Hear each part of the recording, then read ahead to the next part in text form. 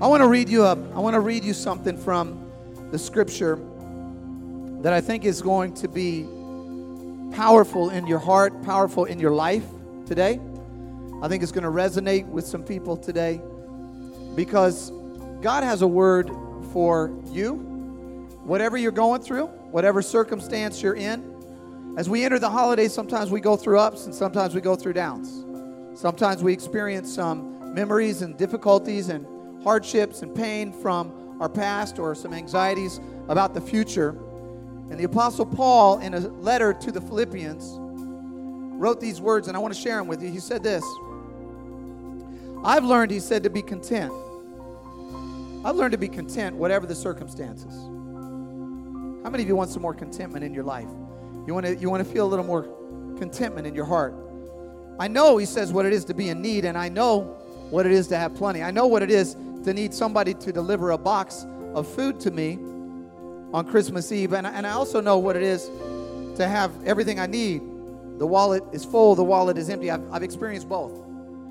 He said, I've learned the secret of being content in any and every situation, whether well-fed or hungry, whether living in plenty or living in want.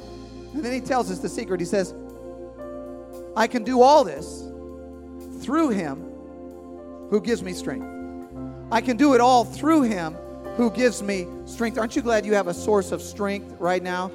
A source of grace, a source of love, a source of mercy, a source of hope in your life. I want you to help me before I preach this sermon today. I want you to turn to your neighbor before you sit down and tell him my sermon title. Tell him that the secret is in the source. Tell him the secret is in the source, and you can grab your seat. Amen. Awesome. Thank you, worship team. The secret. Amen.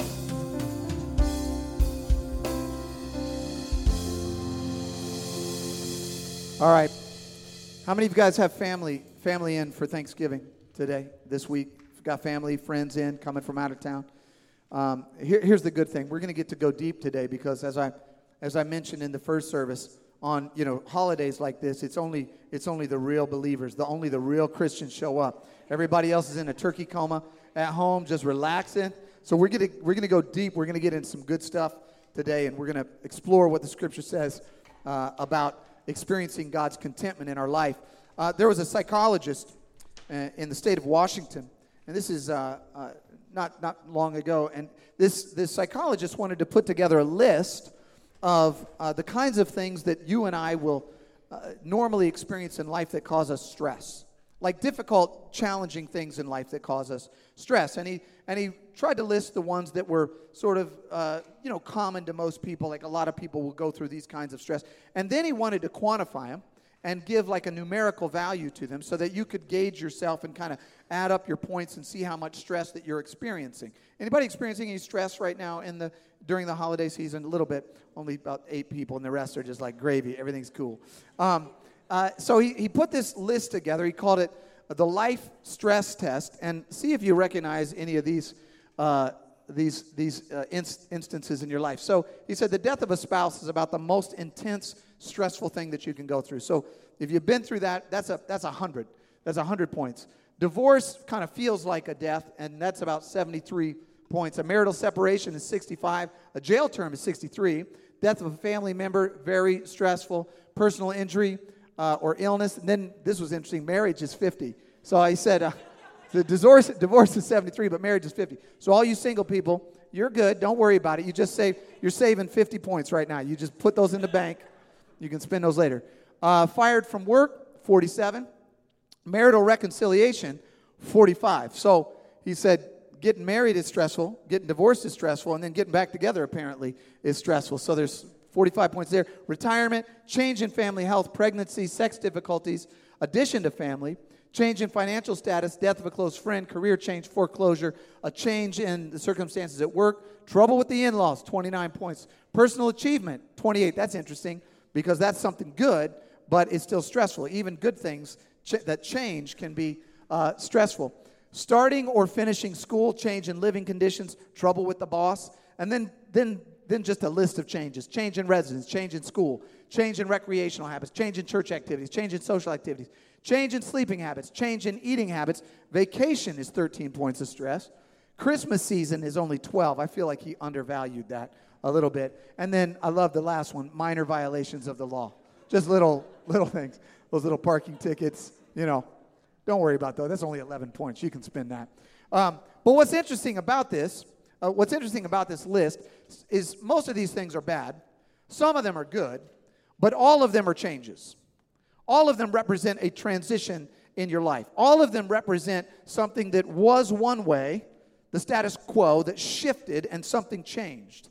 Because change is difficult. Change is hard. Change is a challenging experience to go through. So we've been, for the last 7 weeks, in this series called Transitions, and the subtitle is Navigating Life's Changes. Transitions, you can put that up. Navigating Life's Changes, because what we're exploring is, what does the Scripture teach us about how to transition, how to go through changes, how to transition well. And these can be external changes, things that happen to us, or these can be changes that are happening in us. How do we transition well? How many of you like to exit better than you entered in general, in life? If you want to exit the gym better than the way you entered the gym, all right? Are you with me? You want to exit the hair salon better than the way you entered the hair salon, all right? You want to exit the barber better than you entered the bar. You want to exit school better than you entered school. You want to exit your job better than you entered your job. Everything in life we want to exit better. And so when we're entering transitions, we want to exit those transitions better off than the way we were when we entered those transitions. And so we have to learn, how do we transition well, because life is just a constant flow of transitions. The only constant in life is change. Every one of us is either entering, experiencing, or exiting a transition right now.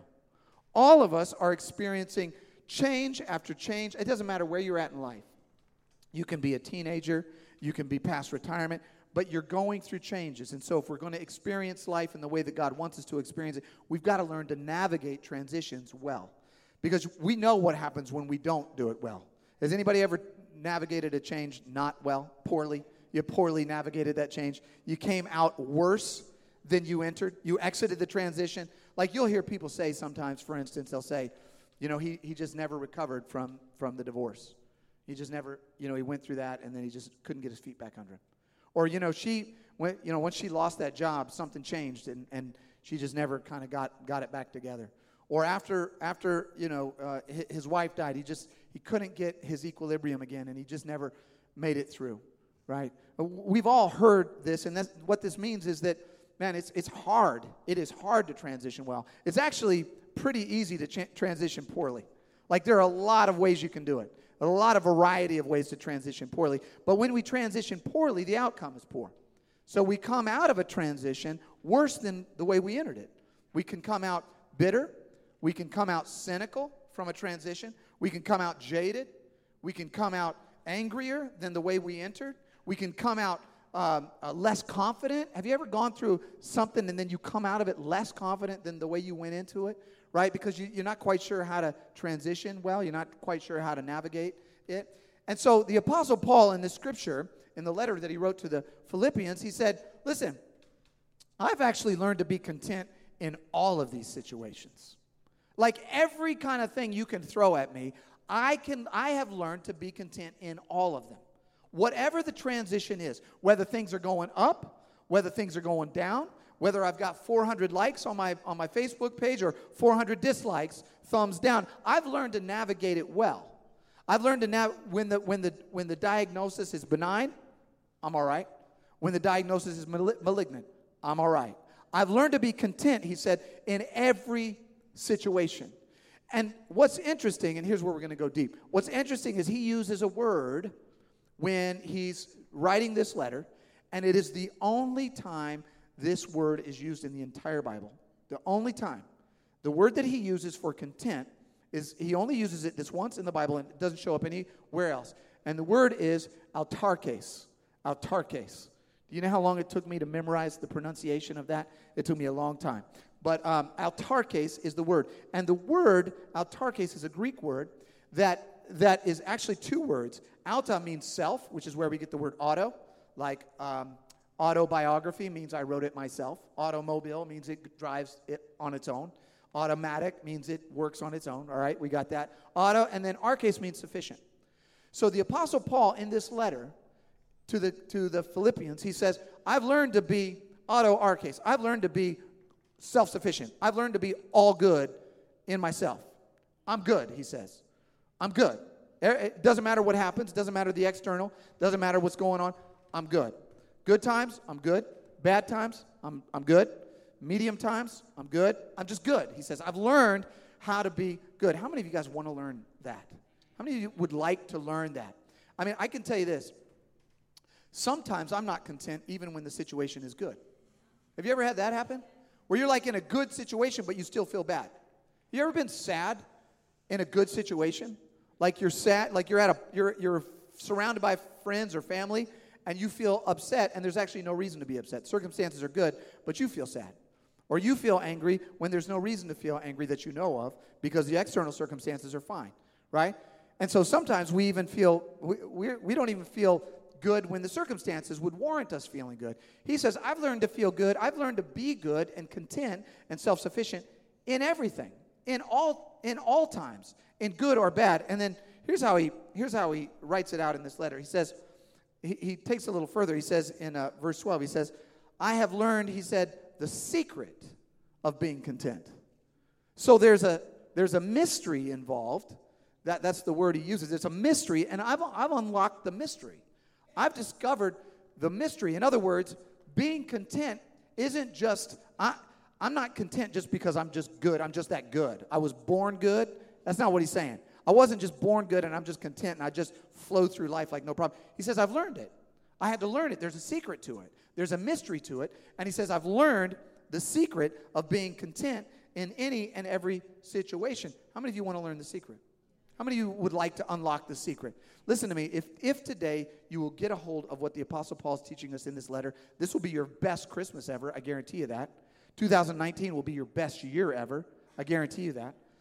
Because you will learn the secret of being content in good times or bad. So I'm not saying that like the circumstances in 2019 will be the best ever, but you'll be the most content because if you get a hold of what the Apostle Paul is teaching and the secret of being content, then you will experience that contentment no matter what happens. He says this, I've learned the secret, and then he tells us the secret. I can do all this through him who gives me strength. So what he's saying is, my ability to be content comes from a source other than me. Are you with me?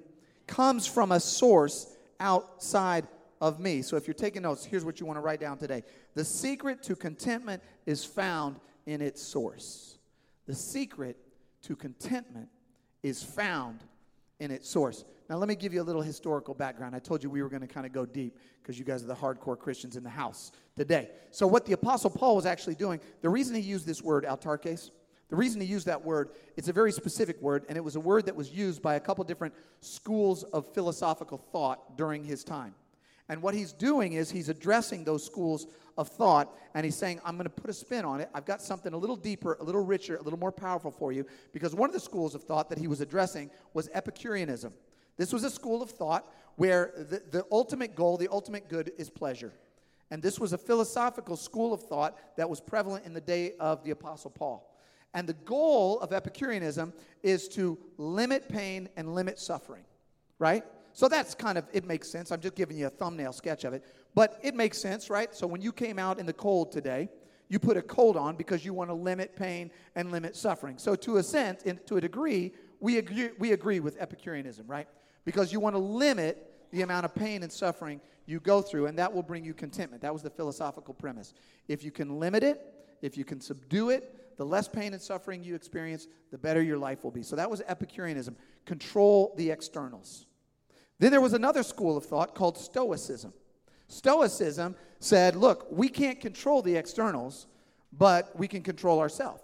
So what we have to do is get really strong within ourselves so that we can endure suffering on our own. We can make ourselves powerful. We can bite down on the bullet, and we can handle pain and suffering. So Epicureanism is control the externals. Stoicism is control the internals. Control yourself. Because if you control yourself, then you can navigate through any kind of difficulty. And so we are autarkes, we are self-sufficient. The Apostle Paul comes along and he says, okay, I'm going to take this one level deeper for all of you. He said, you can't actually control the external circumstances all the time. How many know that some things just happen? They're out of your control. You can't control those, right? So, yes, you do want to try to minimize pain and suffering to some extent, but that's not the goal of life. And he said, in fact, you can't not only not control the externals, but you can't always control the internals. Sometimes you don't feel good just because you don't feel good.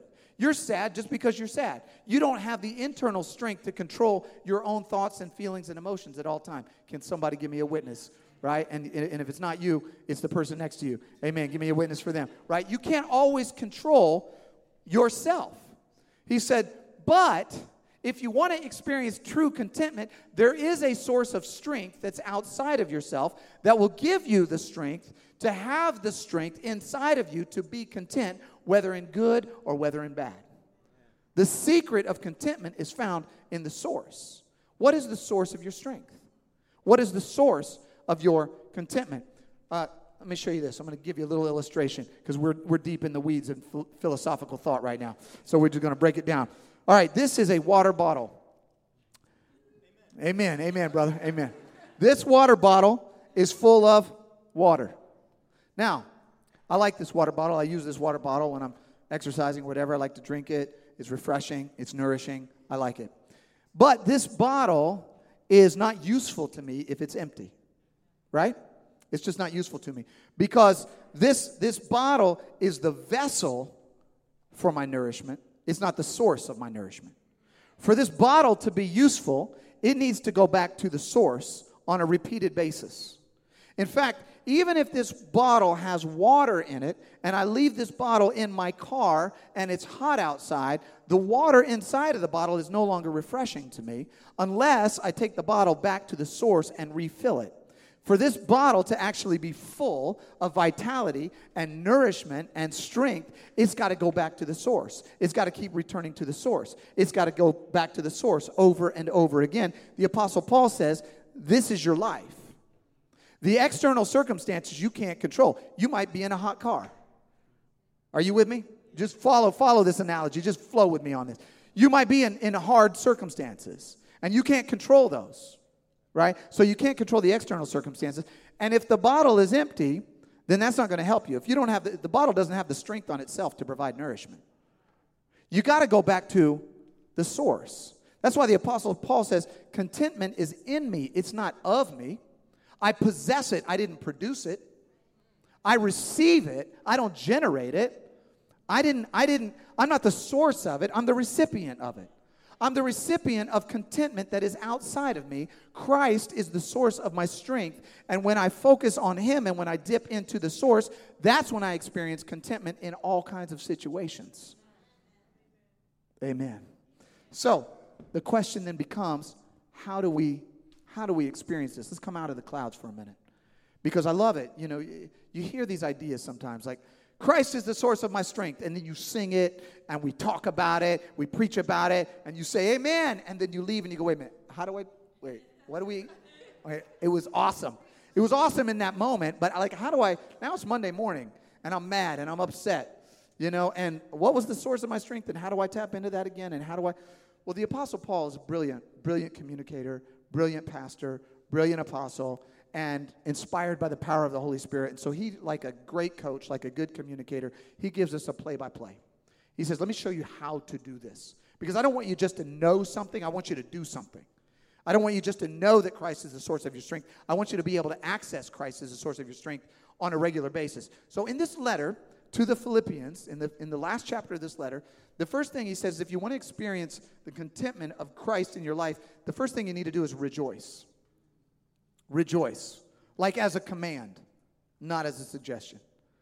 Like he says, it's not like, wouldn't it be awesome if you were happy? No, he actually gives a statement that commands us, rejoice.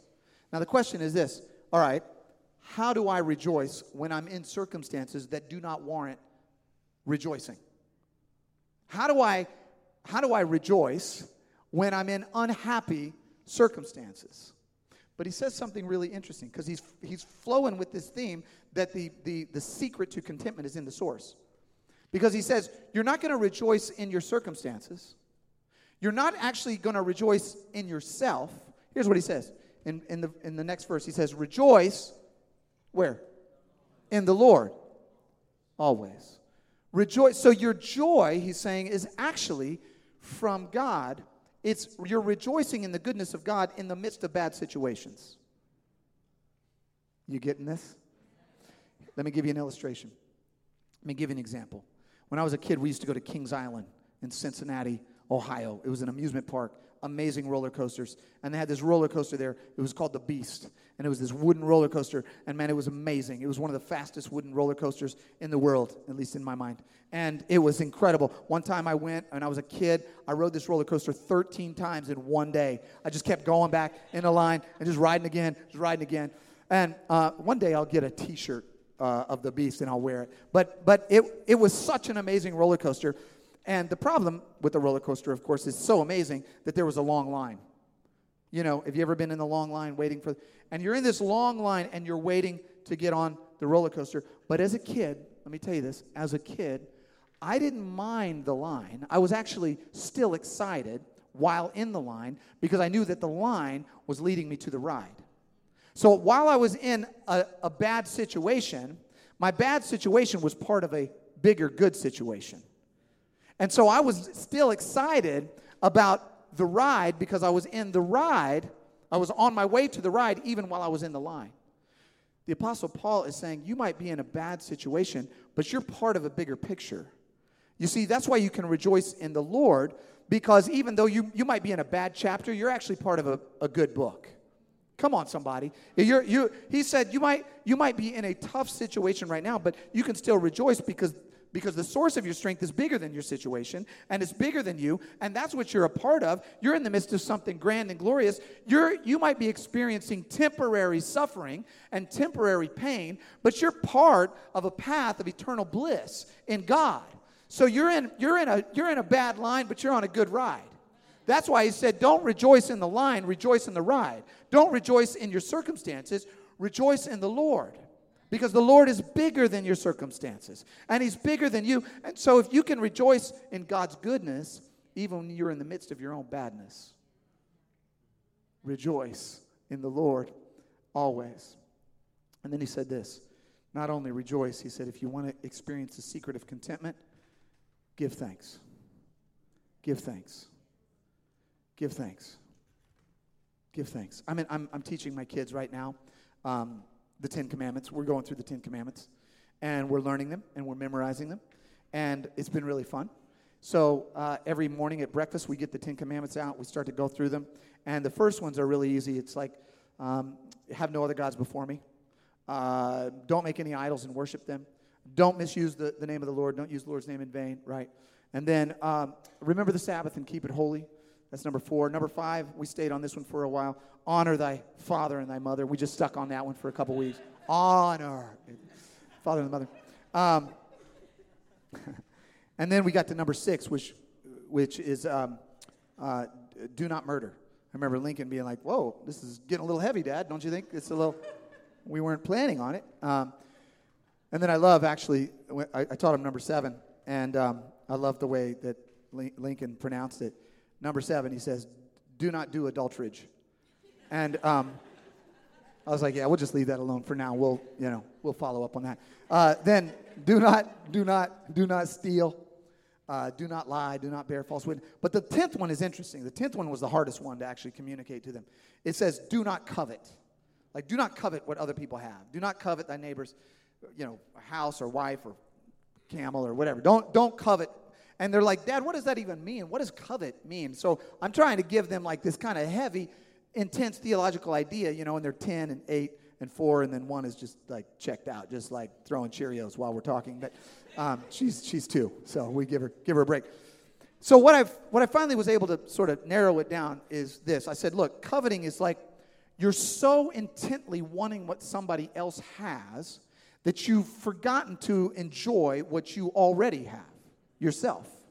You're so badly wanting something else that you're ignoring what you've already got. The Apostle Paul is saying to us, he said, if you want to experience contentment, I'm not saying you won't have need, but even in the midst of your need, you need to give thanks for what you've already got. Look how he says it in this verse. He says, this is verse 6, in every situation, by prayer and petition, and then he says this, with thanksgiving. So what's fascinating is the presumption of the first line is that you need something. There's stuff that you need. You're asking, you're petitioning, you're praying, God, I have needs. But when you're asking for those things, do it with thanksgiving. That's how you present your needs to God. And then he says this, here's the result. The peace of God, which passes all understanding, will guard your hearts and your minds in Christ Jesus. You want to experience contentment? You want to experience peace? You want to experience a sense of wholeness and fullness in your life? Give thanks. Give thanks right in the midst of it. Let God know that you're grateful for what you have right now, even while you're asking for what you need. Because when you do that, it's impossible to be grateful and discontented at the same time. It's like totally impossible. It's completely. In fact, let's do this real quick exercise. We just had Thanksgiving, right? So you guys have all this right at the forefront of your mind. Turn to somebody near you and just tell them 2 things. We only have time for 2.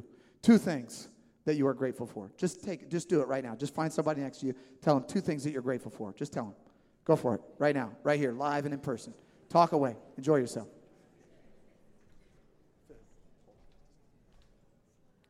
Are you guys really doing it? Are you guys doing it? I'm thankful for you. I'm thankful for you sharing with other people. You got it? All right. Did somebody share? Did somebody share with you? Or you? Now let me ask you this. Right now, you're more content than you were 30 seconds ago. Because you're focusing on the good. You're focusing on that for which you are grateful. If you want to experience contentment, he says, give thanks in the midst. Give thanks in the midst of need. And then he ends up taking it one step further, and we're going to close with this in just a minute. He says, not only rejoice, not only give thanks, but if you want to experience contentment, focus on God's goodness. Focus on God's goodness. Several years ago, there was a woman in our church named Rosie Johnson, amazing woman of God. And she had an illness, and I went to visit her in the hospital. And I went to the hospital expecting that she was going to be suffering, which she was. And I was expecting that, I'm going to probably try to encourage her and inspire her. And, because I felt like she was probably going to be pretty down. I mean, she was really going through some hard times. And I went into the hospital. It was at St. Mary's. And I come in, I go, hey, Rosie, how you doing? She goes, well, I'm doing pretty good, Pastor Brent. And I was like, okay, because I wasn't expecting that. She goes, yeah, the doctors and nurses have been so great. She said, the food is incredible here. I get to watch all the TV I want. I got my crossword puzzles. I don't have to cook. I don't have to clean. I mean, God's good. I'm doing great. How are you? And I was like, well, I'm doing pretty fantastic now that I think about it, right? Because she learned something. She learned that in the very midst of pain and in the very midst of suffering, she was focused on God's good. She was focused on what God had for her life.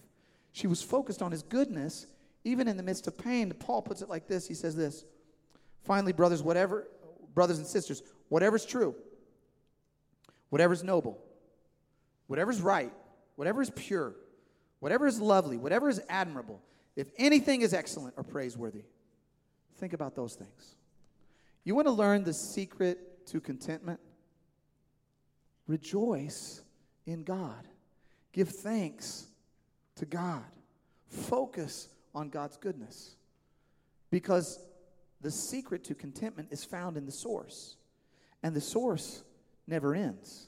The source never stops. The source goes on and on. So here's what we're going to do. We're going to wrap this up right now. I want you to do something this week that will allow you to take this truth, this reality from the scripture, this secret, and begin to use it in your life. Because the very last thing he says in this passage, he says, whatever you've learned, whatever you've received, or you've heard from me, or you've seen in me, put it into practice. If you really want to do this is why it says, I've learned the secret. It's not something that just the lights come on and it's done. This is a practice. Practice means consistency. Consistency is better than intensity. You can go into the gym and work out really hard one time, and you will not be any better off. In fact, you might be a little worse off. But if you go in there every day consistently, you spend time. Consistency is better than intensity. You can come to church and get excited and shout and holler and, throw down sometimes. Not that often, but it can happen. But if you don't take it out and put it into practice, then it won't take root in your heart. So here's what I want us to do, and I'm going to close with this. Worship team, you guys can come on up. We're going to learn one prayer, and what I'm going to ask you to do is to say this prayer. I want you to say it tonight before you go to bed. Say it in the morning when you wake up. You can do your own riff, your own variation. I'm going to give you the simplest, cleanest, mildest, easiest version of it so that you can remember it. And here's what it is. It's 3 points. Lord, I rejoice in you. I might not be rejoicing in my circumstances. I might not be rejoicing in myself. I'm just not good right now. I'm not happy. I'm unsatisfied. But I'm not rejoicing in me anyway. I'm rejoicing in you because you're good. You're good in a bad situation. Lord, I rejoice in you. Lord, I thank you. I'm not saying I don't have needs. I'm not saying there aren't things I want.